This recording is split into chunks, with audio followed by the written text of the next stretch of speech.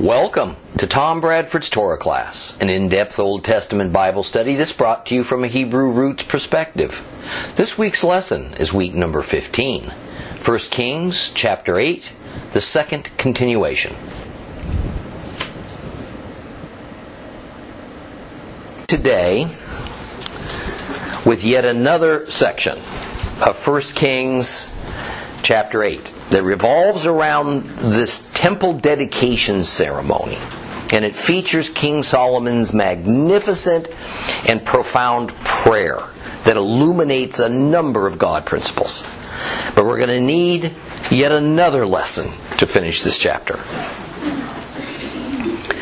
Now, one of the major themes of Shlomo's prayer is revealed in verse 23, and it is that God's kindness to His worshipers is dependent upon their obedience and devotedness to Him. Now, such a thought was not out of line with the ancient Middle Eastern mindset about human relationships with their gods, so it was rather easy for the Israelites to accept that notion.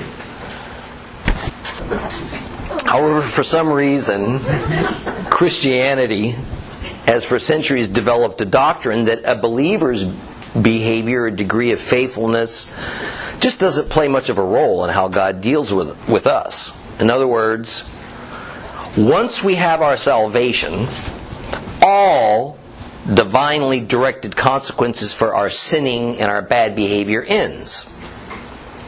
All linkage between our actions and what we can expect in response from God is severed. Ultimately, the thought is that believers have the right to expect nothing but God's mercy and kindness, no matter how far away from God's ways and commands that we might wander, no matter how rebellious we might become. Now, I have on many occasions challenged this dangerous and erroneous doctrine because it's one of the primary reasons, in my estimation, for a steady erosion in the power and victory that was always intended for the church.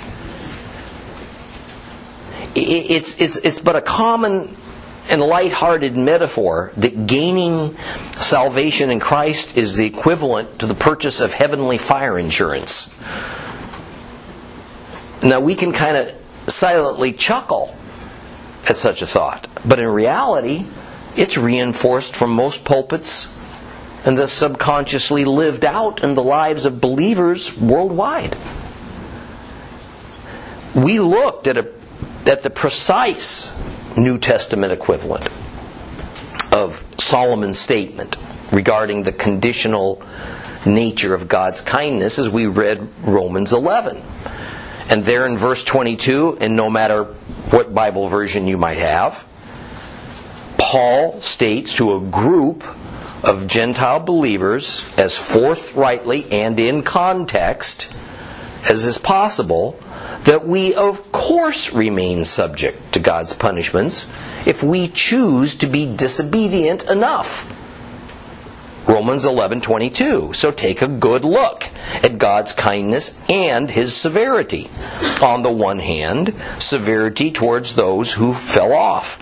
On the other hand, God's kindness towards you, provided you maintain yourself in that kindness.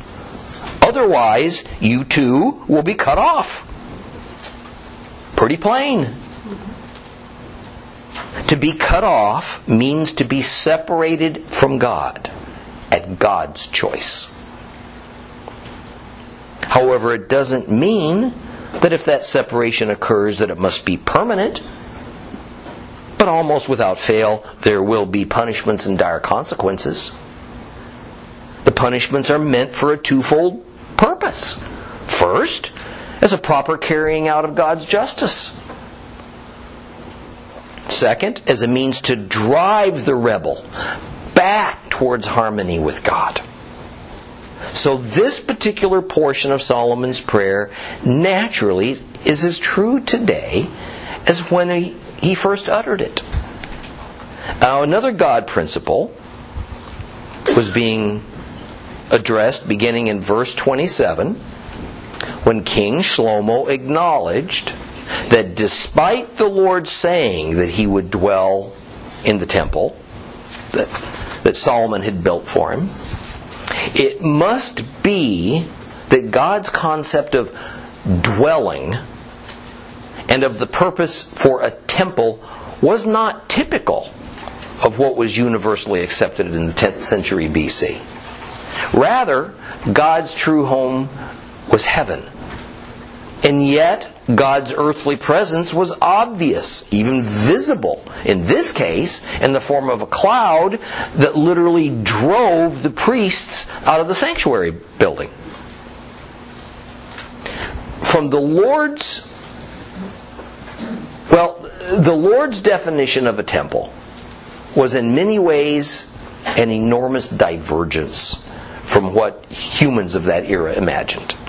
It was thought by one and all that a temple virtually housed and even shut in the gods who chose to reside there. A temple for a god was akin to a bottle that imprisoned a genie. But Solomon realized that for Jehovah and for his worshippers, the temple was merely a place of meeting, and even that wasn't something that could be well defined. Now, while the Torah law had requirements for attendance at the temple on certain occasions, prayers directed from anywhere towards the temple were just as effective as if one were standing in its courtyards. So let's continue in our study of this illuminating prayer and extract all that we can from it. Turn your Bibles to 1 Kings chapter 8. We're going to start reading at verse 31. If you have a complete Jewish Bible, it's page 378.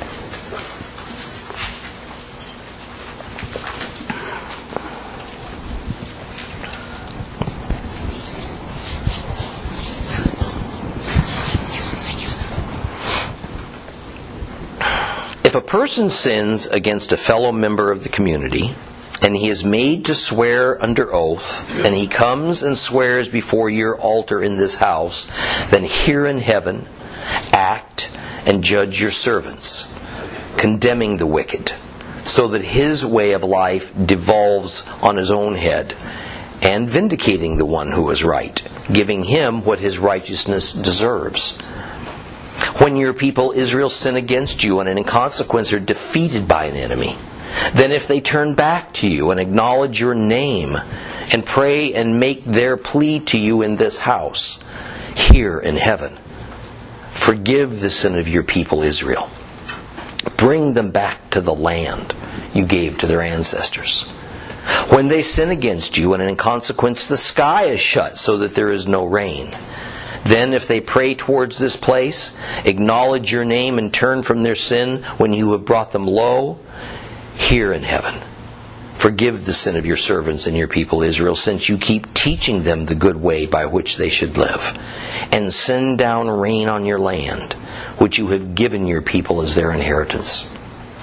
If there is famine in the land, or blight, a windstorm, mildew, locusts, or shearer worms, or if their enemy comes to the land and besieges them in any of their cities, no matter what kind of plague or sickness it is, then regardless of what prayer or plea anyone among all your people Israel makes, for each individual will know what is plaguing his own conscience, and the person spreads out his hands towards this house, here in heaven where you live, and forgive, and act, since you know what is in each one's heart.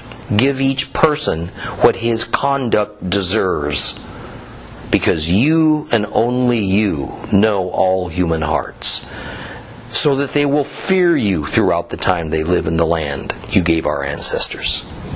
Also the foreigner who does not belong to your people Israel, when he comes from a distant country because of your reputation, for they will hear of your great reputation, your mighty hand, your outstretched arm.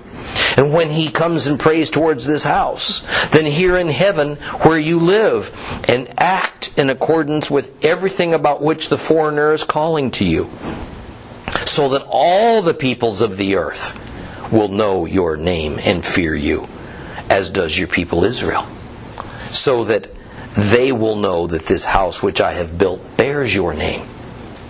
If your people go out and fight against their enemy, no matter by which way you send them, and they pray to Adonai towards the city you chose, toward the house I built for your name, then in heaven hear their prayer and plea and uphold their cause. If they sin against you, for there is no one who doesn't sin, and you are angry with them and hand them over to the enemy, so that they carry them off captive to the land of their enemy, whether far away or nearby, then if they come to their senses in the land where they have been carried away captive, turn back, make their plea to you in the land of those who carried them off captive, saying, we sinned, we acted wrongly, we behaved wickedly. If in the land of their enemies who carried them off captive they return to you with all their heart and being and pray to you towards their own land, which you gave to their ancestors, toward the city you chose, toward the house I have built for your name, then in heaven where you live, hear their prayer and plea, uphold their cause, forgive your people who have sinned against you. Forgive their transgressions which they have committed against you. Give them compassion in the sight of their captors, so that they will show compassion towards them. For they are your people, your inheritance, whom you brought out of Egypt, out of the flames of the iron furnace. May your eyes be open to the plea of your servant and to the plea of your people Israel, so that you will hear them whenever they cry out to you. For you made a distinction between them and all the peoples of the earth by making them your inheritance. As you said through Moshe your servant, when you brought our ancestors out of Egypt, Adonai Elohim. We'll stop there.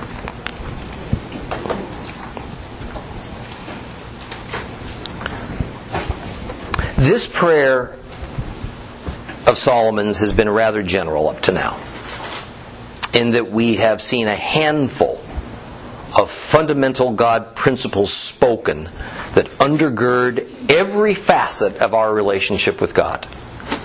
But here we have a series of 7 specific petitions to the Lord that are of special importance to Solomon. Now these are quite practical matters, and they all express an understanding of the law of Moses as the basis for Israel's existence and Shlomo's rule. Now before I go on, I want to say something that I hope will not disappoint or offend any of you. Solomon's prayer, as is the Lord's Prayer, a prayer model. It's timeless. It certainly was never intended as something that we just mouth mindlessly. It's not something that we use as though it was kind of a blank form, and when we come to a certain part we just kind of fill in the blanks with our particular concerns. On the other hand, these prayers, as do all other prayers in the Bible, show us that we are to petition the Lord as specifically as we know how. Among certain denominations and Christian groups, an interesting habit of requesting others to join you in an unspoken request, and at times even for an unidentified person, is put forth. There's not a doubt in my mind that from all scriptural and spiritually rational viewpoints, an unspoken request is no request at all. For His own good reasons, God has made it clear. The God who already knows all things insists that we form our concerns into words, and we direct those words in the form of prayerful petitions towards Him. Thus, Solomon's first petition in verse 31 concerns oaths and vows that are sworn in the temple, and the Lord is being asked to remain as the guarantor of those promises. In fact, This petition is even more specific as it relates to monetary disputes, whereby the appointed judges who hear the evidence also then impose an oath on the accused party. That is, if they're going to maintain their innocence, they must invoke Jehovah's name in a vow that they're blameless. The situation refers to the laws of Exodus 22, 6 through 12, and Leviticus 5, 21 through 24. Don't go there. I'm going to quote these for you. Exodus 22, 6 through 12 says, "If a person entrusts a neighbor with money or goods and they are stolen from the trustee's house, then if the thief is found, he must pay double. But if the thief is not found, then the trustee must state before God he did not take the person's goods himself. In every case of dispute over ownership, whether of an ox or a donkey, a sheep, clothing, any missing property, when one person says, 'This is mine,' both parties are to come before God. And the one whom God condemns must pay the other one double. If a person trusts a neighbor to look after a donkey, an ox, a sheep, or any animal, and it dies, is injured, or is driven away unseen, then the neighbor's oath before Adonai that he has not taken the goods will settle the matter between them. The owner is to accept it without the neighbor's making restitution. But if it was stolen from the neighbor, he must make restitution to the owner. If it was torn to pieces by an animal, the neighbor must bring it as evidence, and then he doesn't need to make good the loss." In Leviticus 5:21 to 24. "If someone sins and acts perversely against Adonai by dealing falsely with his neighbor in regard to a deposit or a security entrusted to him, by stealing from him, by extorting him, by dealing falsely in regard to a lost object he has found, or by swearing to a lie, if a person commits any of these sins, then if he sinned and is guilty, he is to restore whatever he stole or obtained by extortion, whatever was deposited with him, or the lost object which he found, or anything about which he swore falsely. He is to restore it in full plus an additional 1/5. He must return it to the person who owns it on the day he presents his guilt offering." Okay. The idea is that a person who was summoned to the temple, where the court was usually convened out in the courtyard, and then denies the accusation against him, is forced to swear an oath of innocence, because it may be impossible to convict due to a lack of eyewitnesses or evidence. However, God knows the hidden truth.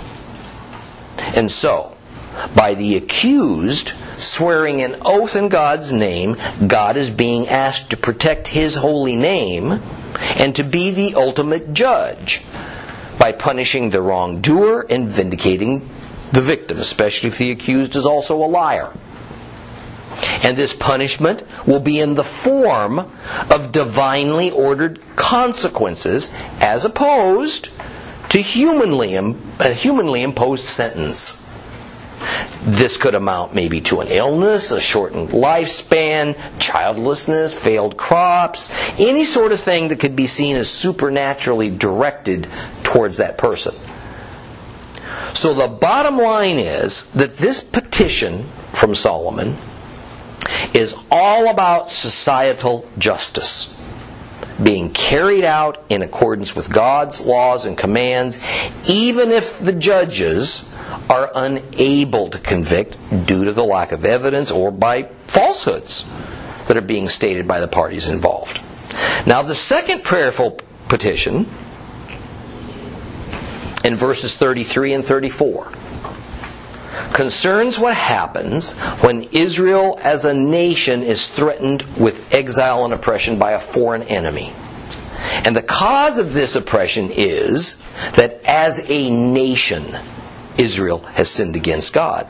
This is referring to the laws of Leviticus 26:17 and Deuteronomy 28:25.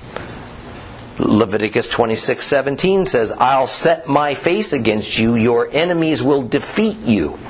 Those who hate you will hound you. You will flee when no one is pursuing you. Deuteronomy 28:25. Adonai your God will cause you to be defeated before your enemies. You will advance on them one way and then flee before them in seven. You will become an object of horror to every kingdom on earth. The thought is that if the nation turns their backs on Jehovah, and a large amount of Israelites are hauled off to a foreign land as prisoners, those who remain will see the sin of their nation, go to the temple, pray for forgiveness, and the Lord will hear and show mercy. Then He will deliver them from their conquerors and bring those exiles home. Now, what a prophecy is wrapped up in this prayer. Okay. And yet, that is because in several places in the Torah and in Joshua and Judges, there is a warning, a clear warning, that in the future it is inevitable that the Israelites will commit national sins. They will be defeated by an enemy, and an enemy will carry them off as a result. And that their only remedy is to repent and to seek God. In fact, the modern English hides a tone and context that most of the Israelites would have instantly recognized in this passage. A tone that reminds them of an awesome and terrible time in their distant past. In verse 33, where it says in the complete Jewish Bible that Israel will be defeated in consequence of their national sin, others Bibles say they will be smitten in consequence, a Hebrew word that we haven't heard in a while is being used. The word is negah. Negah is the Hebrew word that figures prominently in the book of Exodus, because it is typically translated to plague. That's right. The various plagues visited upon Egypt and Pharaoh are in Hebrew negah. So the idea is that God will visit upon His own people the same sorts of supernatural consequences that He visited upon Egypt in consequence of their great national sins against Him. Now, as the modern redeemed of God, many of us are quite concerned with this same prospect. Day by day, as the horrific national sins of our country mount up, whether we agree with our leaders and those who willingly follow them into these sins or not, we will be, and currently are, caught up in the consequences. In our era, when the globe has seemingly shrunk, national boundaries are dissolving, it may not be that people will be physically and forcibly taken from their homeland to another place in consequence of their iniquities, as would eventually happen to the Israelites. Rather, as our international economic and financial institutions become more and more enmeshed and interdependent, one nation can conquer another simply through the control of the flow of money and goods. A sort of coup by purchase. And suddenly we find ourselves as exiles and prisoners within our own homes and land. Every facet of our lives and our daily survival is placed into the hands of an absentee foreign government. Our ability to buy and sell completely tied to our acquiescence to the demands of foreigners who do not know God. And they have only their own agendas in mind. There's only one remedy and one hope for our condition. Prayerful confession, sincere repentance, and a change of direction back to the ways of God. And then, only then, petitioning Him to see our revived devotion as a reason to show us mercy and forgiveness. Unfortunately, this process isn't going to be like a TV program that in but 1 hour presents a dilemma, then takes us through all the heartache and pain, and then it's all happily resolved. We're going to go through great challenges and testing along the way for extended periods of time, because the Lord wants to build our faith through perseverance. Well, Solomon's third petition is in verses 35 and 36. And it refers to the remission of the penalty of drought, again, for national sins. So this is the second petition that deals with a national judgment of Israel. The first being subjugation by foreign powers as a punishment. And now it's in the form of lack of rain. These are outlined in the Torah in Leviticus 26:19 and Deuteronomy 11. Leviticus 26:19. I will break the pride you have in your own power. I will make your sky like iron, your soil like bronze. Deuteronomy 11:16 and 17. Be careful not to let yourselves be seduced, so that you turn aside serving other gods and worshiping them. If you do, the anger of Adonai will blaze up against you. He will shut up the sky so that there will be no rain. The ground won't yield its produce, and you will quickly pass away from the good land Adonai is giving you. Verse 36 again gives instruction in how God operates in such matters. And so explains that because the Lord teaches His followers through punishments, then He also forgives when the people finally realize their sin, they confess, they repent, they cease their bad behavior and change direction and return to the ways outlined in the Holy Scriptures. Nowhere do we find, and boy, this is key, church, nowhere do we find that simply being the redeemed of God is sufficient reason for the Lord to relent on His punishments due to our transgressions. Now the fourth petition is in verses 37 to 40. And it deals with the matter of plagues such as famine, pestilence, sickness. And these are in response to God's regulations of Leviticus 26. Leviticus 26:21 through 26 says, yes, if you go against me, you don't listen to me, I will increase your calamities sevenfold, according to your sins. I will send wild animals among you. They'll rob you of your children, destroy your livestock, reduce your numbers until your roads are deserted. If, in spite of all this, you still refuse my correction, you still go against me, then I too will go against you. And yes, I will strike you 7 times over for your sins. I will bring a sword against you which will execute the vengeance of the covenant. You will be huddled inside of your cities. I'll send sickness among you. You will be handed over to the power of the enemy. I will cut off your supply of bread so that 10 women will bake bread in one oven and dole out bread by weight.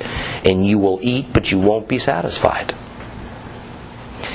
And of course, the Hebrew word negah is being translated more properly here in 1 Kings as plague, and indeed the idea of famine and pestilence and sickness is the sort of thing inflicted upon the Egyptians. Here is yet the third time that a petition is asking for restoration because of nationwide trespasses. Only the first petition so far deals with the sins of individuals. So if by rebelling Israel is going to behave like Egypt, then they're going to be punished like Egypt with negah, with plagues. Now, even so, as we move into the second part of the fourth petition, there is an interesting nuance, because it deals with the matters of individuals in the midst of national catastrophes. Now that's something that interests me. What is a national sin? Except the sins of many individuals acting in concert. And it will never be that all of these individuals agree to stop sinning and accept their error. So Solomon asks that as each individual repents or not, God will determine who is sincere and who is not, and then act on an individual by individual basis based upon their own conduct. Based upon their own conduct, not whether they're redeemed or not. I don't think there is any more revealing aspect of this mysterious duality in which our Lord deals with mankind than when it comes to redemption. On the one hand, He deals with us each as a unique person. And on the other, He deals with humanity as unique nations of people. Salvation and its attendant forgiveness is person by person. Deliverance from national oppression is a group response. And one of the reasons that Solomon is asking the Lord to respond in this manner is because from it, God's chosen people will learn to fear and obey Him. The fifth petition makes a sharp turn.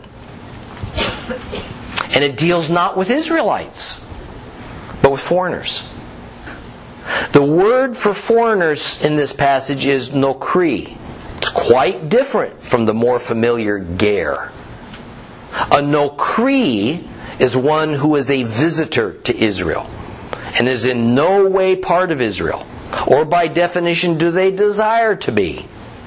A ger is a foreigner who has attached him or herself to Israel voluntarily.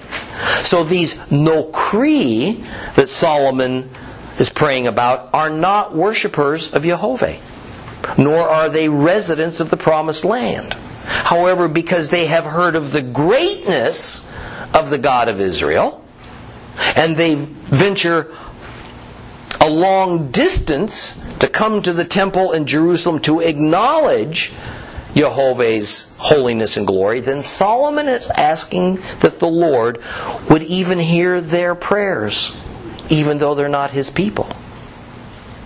And just like in the earlier petition, when Solomon's reason for asking this is so that Israel will fear and obey God, so it is here that God will hear the prayers of these foreign visitors so that all the Gentile pagan world will know who God is and fear Him.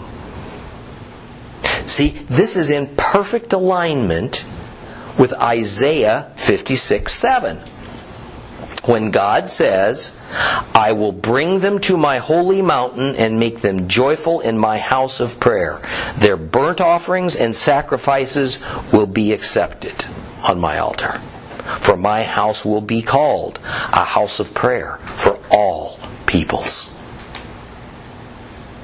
King Shlomo's petition on behalf of the foreigners presents a sort of dual-edged sword. It is rightly said by preachers that it is the job of the church to spread the gospel to every distant and remote place on this globe.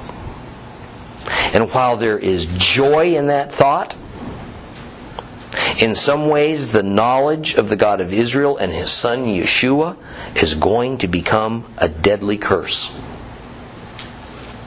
The joy is that many will hear of His greatness and become one of His. The curse is that many others will hear of His greatness and reject it. I often tell groups I speak to that I've done them no favors in informing them of the gospel, because now they can't plead ignorance before the Lord. They're without excuse if they choose to ignore God's calling to them.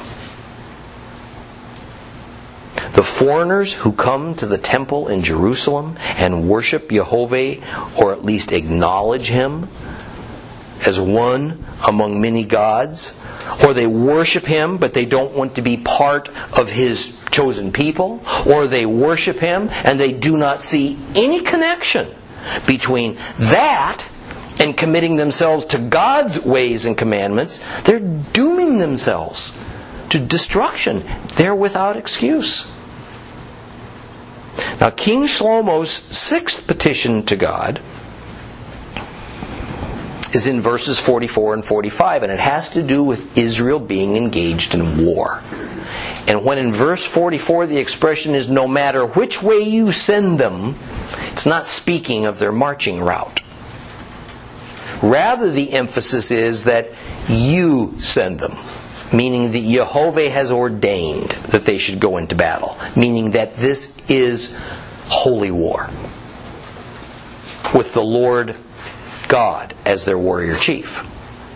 Thus, they must observe the rules of holy war and of the law of harem, the law of spoils of war, if they want victory. And since they are by definition away fighting an enemy, then Solomon's request is that when the soldiers merely pray towards the temple in Jerusalem, from wherever they are, that their prayers will be heard not from inside of the temple, but as it says in verse 45, from heaven. Yet another acknowledgement that God lives in heaven, not in that temple building. This passage is the primary reason for modern Jews having determined that no matter where they are in the world, they need to direct their prayers towards Jerusalem. Of course, the real issue is not Jerusalem, the city, but rather the temple that's in the city. Of course, as of now, there is no temple. So the direction of prayers towards Jerusalem contains the thought of remembering their homeland from wherever they are and showing God their desire to once again dwell there. And also of the hope of looking towards the prophesied day when a new temple will arise atop Mount Moriah, signaling the coming of Messiah.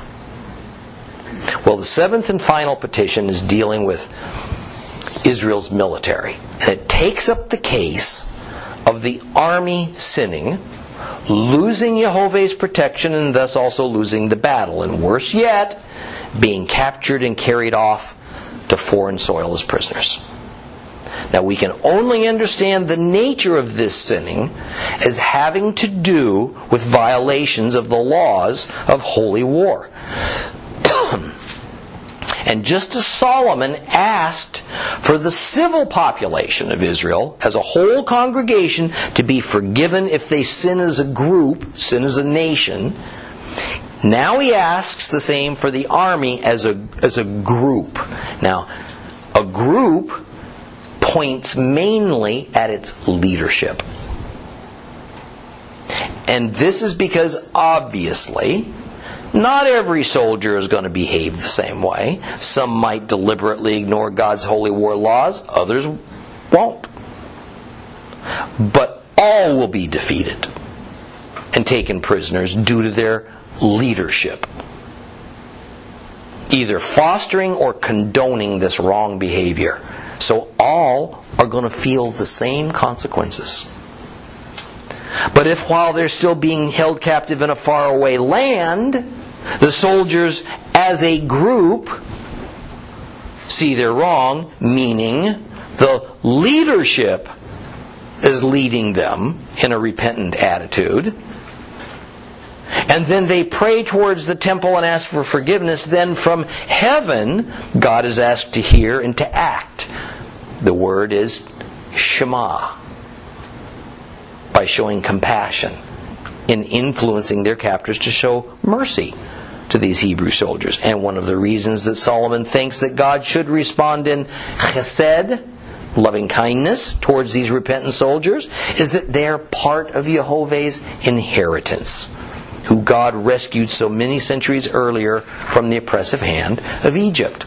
Verse 52 continues the same thought by asking that God hear the soldiers from wherever they are.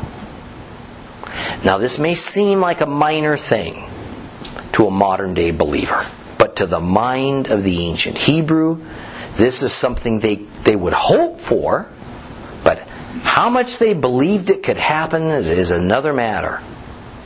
And this is because the entire world held to the precept that gods were territorial. They were nationally based.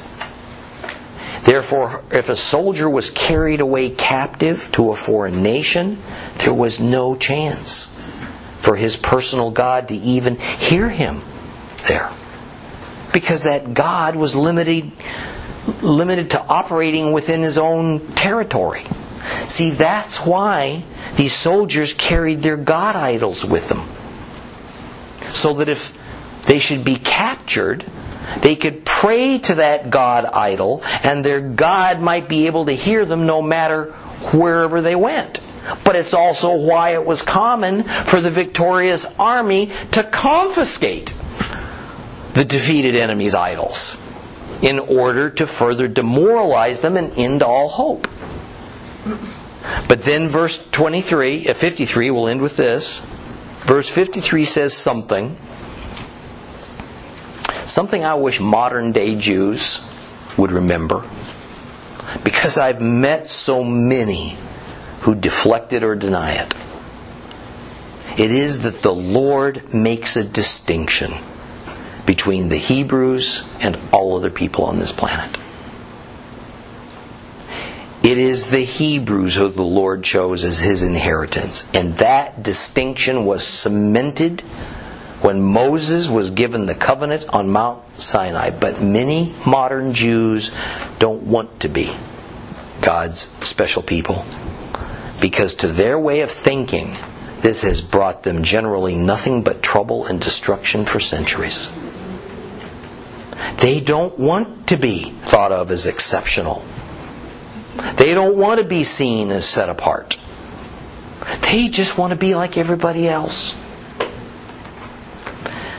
As Tevye says in that fabulous film, Fiddler on the Roof, when his Jewish family and local community has suffered from yet another indignation as a result of Russia's anti-Semitic bigotry and persecution, he says, God, I know, we're your chosen people, but once in a while, couldn't you choose someone else? We'll finish up chapter 8 next week.